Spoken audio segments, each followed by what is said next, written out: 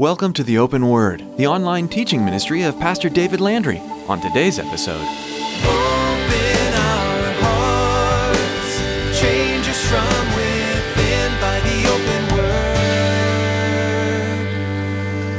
Give us ears to hear your truth and eyes to see the needs around us as we draw close to you.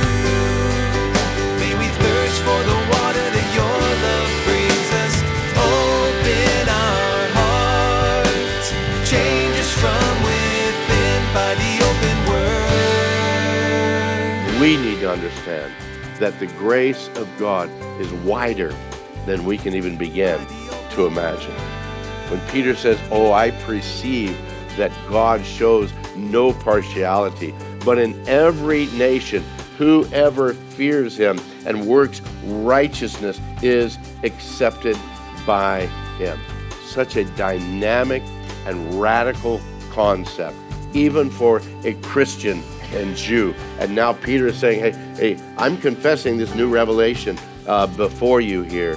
And again, it's a revelation that these Gentiles, they would have never heard from any other Jew.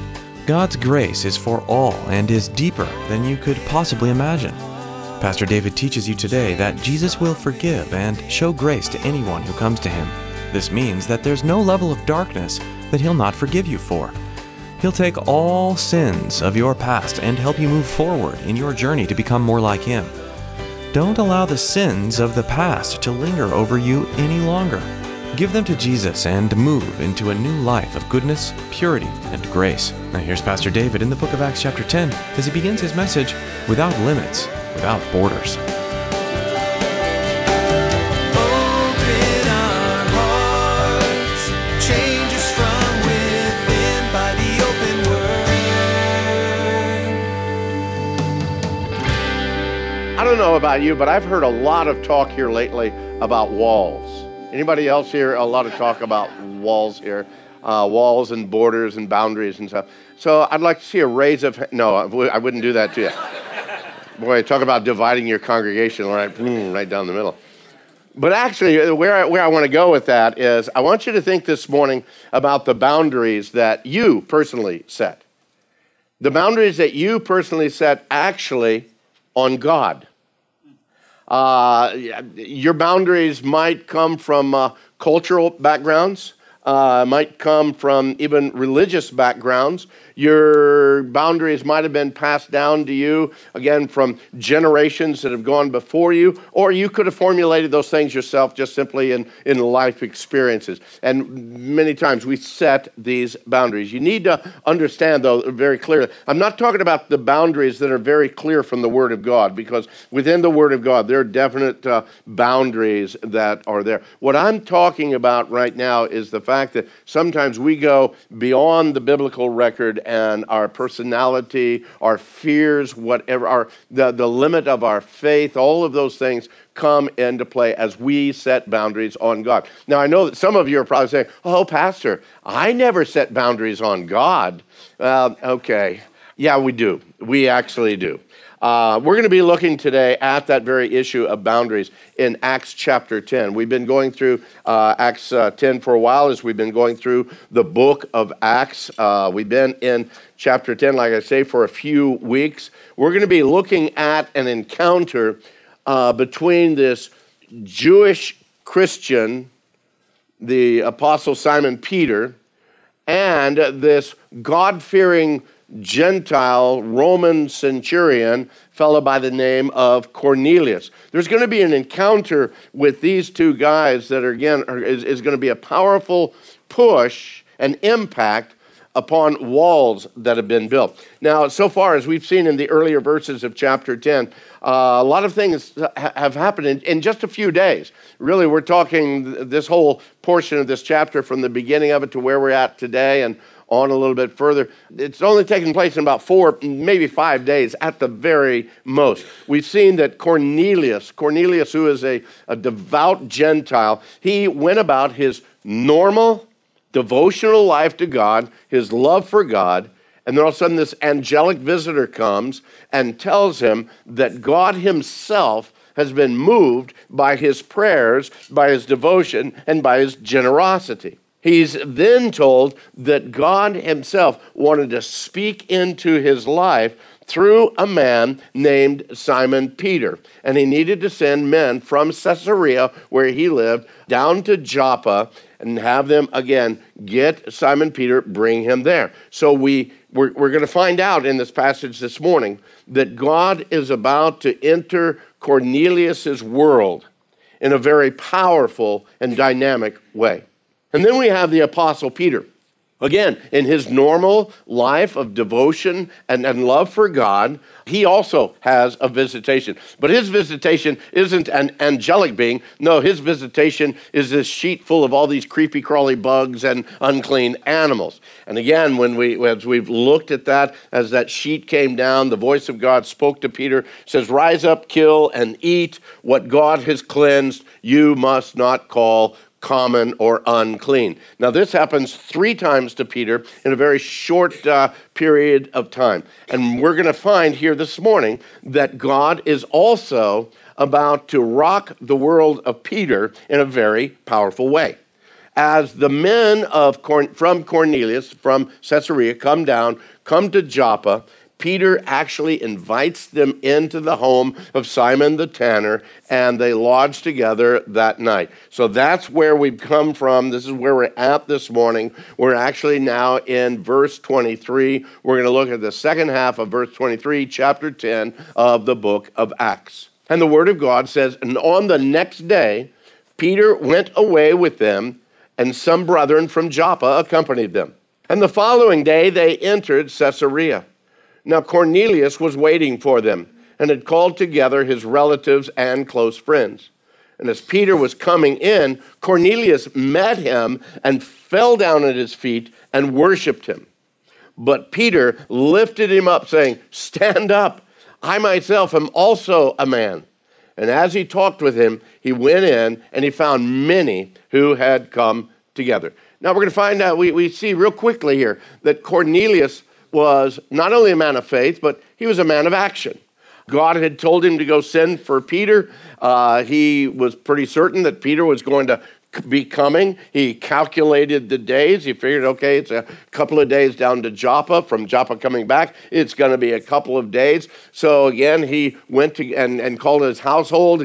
He got on the phone. He sent out a few text messages, maybe an email or two, and invited his friends, his family, his relatives to come to be at his house on this particular day, because God was going to be bringing a message through this man that he didn't know, this fella by the name of Simon Peter. So again, we look at this, there's no doubt that some of those, when you look at all that he's calling, there's no doubt in my mind that some of those that Cornelius called to his house were probably not as devoted to God as Cornelius was. I don't know about you, but a lot of my family, a lot of my friends don't have the same love for the Lord as I do. And I think that that's probably common across the board. But don't you wish that they would come to a saving knowledge of Christ? And wouldn't you invite them to come if you knew for certain God had visited you and says, "Hey, I want to speak to you through this man, and on this certain day, you know that man's going to be there." Wouldn't you reach out to your family and friends and say, "Look, I want you to know the Lord in the same way that I do"? So again, I believe he invited them in because he knew that God was going to do something special that day, and he wanted those that he loved to be a part of it.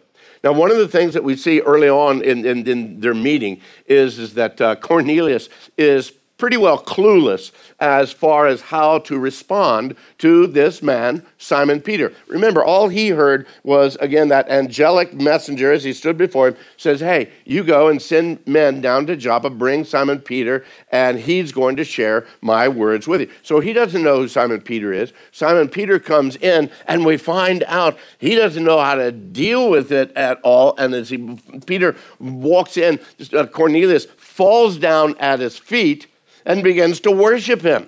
Now, the pagan culture, the creature and the creation is worshipped as much, if not more, than the Creator himself. I don't feel that Cornelius was probably giving worship to Peter as a god. I don't believe that that's where he was. I do believe that he was probably demonstrating an act of great honor before him. But even that type of recognition began to trip Peter out. He said, no. Get up, stand up. I'm a man just like you are. Peter knew that he dared not receive any kind of worship or adoration from man. And even that word worship, again, in the Greek, it's a proskuneo. It carries that idea of bowing before, of kissing, of paying homage to. But Peter wanted Cornelius and all these others to understand that he's not the one to be honored. He's not the one to be exalted. He was simply there as a servant of Jesus. No, Cornelius, stand up. I'm a man just like you are. And Cornelius, I believe in his life, I believe that he was a very influential man, a Roman centurion, just his heart, his life, very influential, because we find that as Peter goes in, many people had been gathered together to hear this word. And as they gather there, Peter begins to speak to them. And you need to remember, this was a strange situation for a devout Jew to be in the home of a Gentile, even a Christian Jew. Again, even if that Gentile was devout or not, he's still a Gentile. You need to understand, there is a time that the transition of understanding that God was calling the Gentiles, this is it right here, folks, and it has not happened yet. And all of these Christians, by and large, they had come from Judaism. They came in with that understanding that, no, you've got to be a Jew. God bless the Jews. God called the Jews. So you've got to be a Jew first. So for Peter to come into this situation, I believe it was a very strange situation. And he was free to go ahead and share that with the people that were gathered there. Look at verse 28. And then he, Peter, said to them, you know how unlawful it is for a Jewish man to keep company with or to go to one of another nation. But God has shown me that I should not call any man common or unclean. Therefore, I came without objection as soon as I was sent for. I asked then, for what reason have you sent for me? I find it pretty interesting that Peter, again, first of all, he just flat out declares, this is a weird situation. Yeah, in normal life, this would not happen. This would be unlawful for me. But then he goes on to again speak about, yes, the encounter that he had. No doubt Cornelius had shared his encounter with the angel. Now Peter, he tells him also that he had this encounter. God has shown me that I should not call any man common or unclean. Now, this idea that the Gentiles were unclean to the Jews, you got to understand, that was nothing new for the Gentiles. The Gentiles lived that every day, that they were unclean, that they were separated from the Jews. They saw the prejudice, they saw the judgmentalism of the Jews on a regular basis. The Jews had built this wall, they had built this barrier against any kind of relationship with the Gentiles, because in the Jewish mind, the Gentiles were unclean. And I can assure you also of this one other thing. There was absolutely no love lost between the Gentile and the Jew, or the Jew and the Gentile. They were just continually against each other and dealt with each other where absolutely necessary. But then the Jew, he would go back through all the cleansing ritual because I came in contact with a Gentile. And so he goes through all the cleansing rituals to get himself back clean again. So in the midst of what's happening in that home, that afternoon, we find out that there's this huge cultural tension that's going on right here. But Peter then asks that very pointed question. Why did you send for me? For what reason have you sent for me? He didn't want to take anything for granted.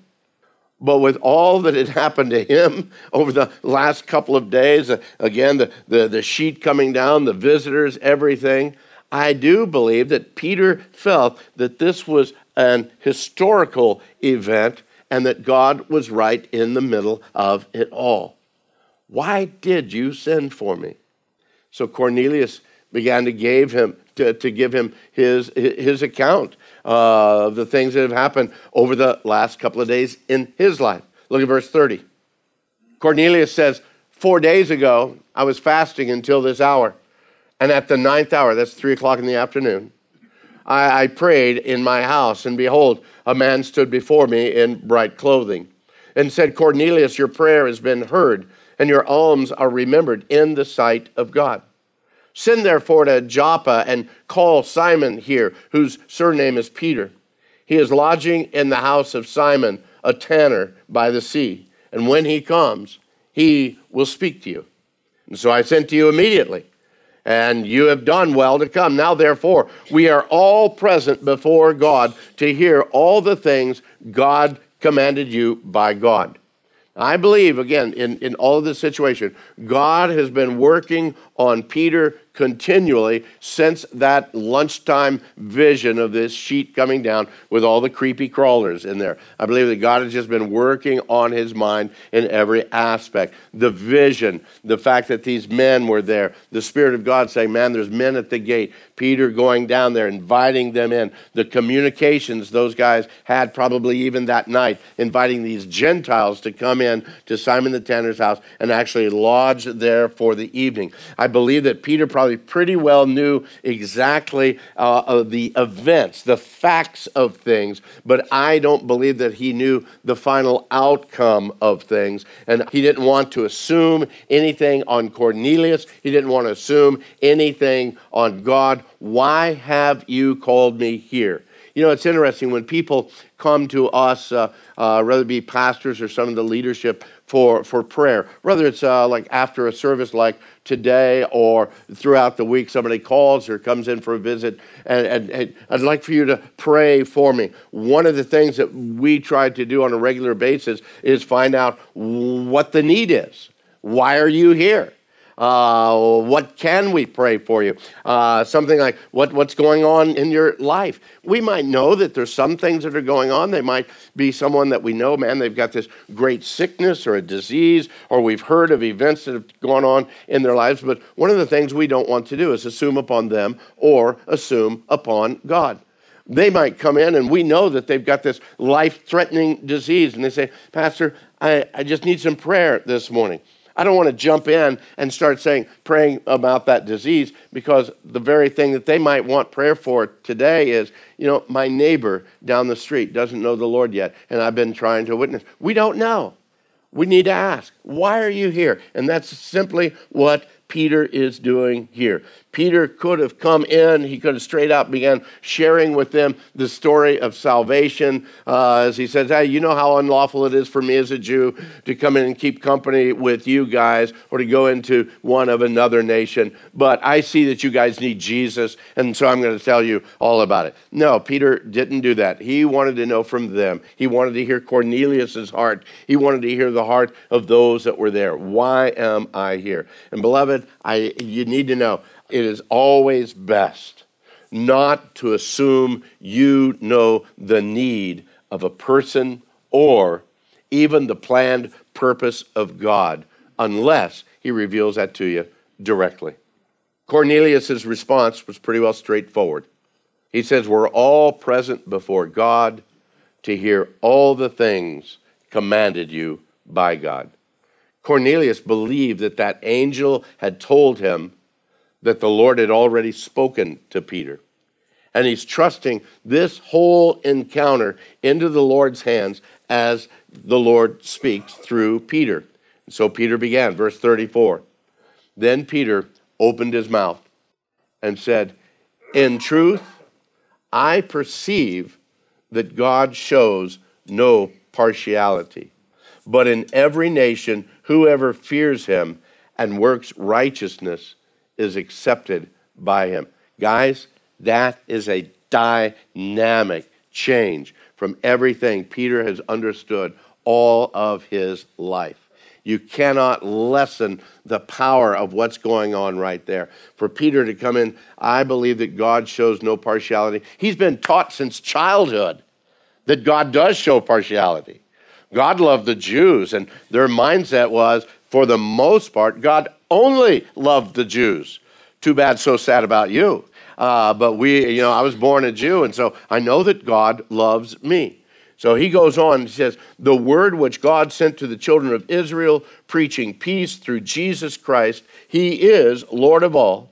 That word you know, which was proclaimed throughout all Judea, and began from Galilee after the baptism which John preached, how God anointed Jesus of Nazareth with the Holy Spirit and with power, who went about doing good and healing all who were oppressed by the devil, for God was with him. And we are witnesses of all things which he did, both in the land of the Jews and in Jerusalem, whom they killed by hanging on a tree. And again, first thing you see, this new revelation that God is putting in Peter's life, that very moment. Again, from the unclean animals, hey, don't call unclean what I call clean. Again, these Gentile servants, everything. Peter himself is going through some major changes of his doctrine, major changes of his understanding. God is widening his concept of what grace is all about. And beloved, for you and I, we need to understand that the grace of God is wider than we can even begin to imagine.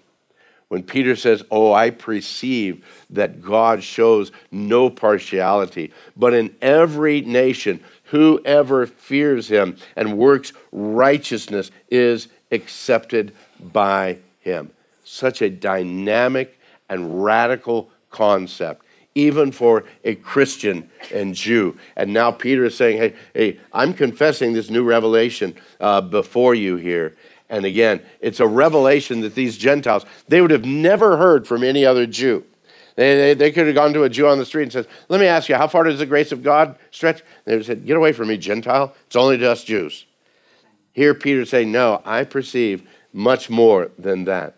Peter continues to share about the life and the ministry of Jesus. He moves from the baptism of Jesus by John the Baptist, where the Holy Spirit descended like a dove. God anointed Jesus of Nazareth with the Holy Spirit and with power. He had gone doing good, healing all those oppressed by the devil, for God was with him. And then Peter made it very clear that it was the Jews themselves who had actually killed the one whom God had anointed. And beloved, the simplicity of this message makes it so clear even for these Gentiles. They didn't need some Gnostic higher knowledge. They didn't need to have some elite interpretation or presentation of the message. The gospel, again, was being declared to them right here at the house of Cornelius. The message, the hope of the gospel, from its very beginning, has never been restricted, or should have never been restricted by the educated elite. And yet, through the history of the church, we see times where it was, where only, again, this hierarchy within the church only knew the fullness of the truth. But the very hope of the gospel is that it would reach the hearts of both the simple and the wise. How many of you are glad that the gospel reaches the hearts of the simple? Amen? Amen. Open our hearts, change us from within by the open word. We're so glad you could be with us today as we opened God's Word and dove into the goodness and truth the Bible contains. If you've missed any part of today's message in Acts, we encourage you to refer to our website, calvarycg.org. Once there, you can browse our library of audio as well as learn more about the ministry of the Open Word. We'd love to hear from you about how God's working in your life. Please give us a call at 520-836-9676. When you call, please let us know how we can be praying for you. Again, that's 520-836-9676. If you prefer accessing information through social media, visit our Facebook page and keep up to date with all that's happening at the Open Word. Just go to theopenword.com. You'll be directed right to our page. You'll be able to explore more of Pastor David's audio there as well. As our time comes to a close today, Pastor David has a quick word of encouragement to share with you. Hey, thanks, Chris. Any time you spend in God's Word is valuable, and I'd like to encourage you to do it as often as possible. By diving deeper into the Scripture and letting it saturate your heart and mind, you'll be ready to take on your day as well as be prepared when the enemy attacks. If you're not sure where to start, you can begin by reading today's passage again. Or simply let your Bible fall open. If your heart is open to the Holy Spirit's direction, you can't go wrong. Hey, thanks for tuning in today. And I hope you'll join me again next time on The Open Word. Make us more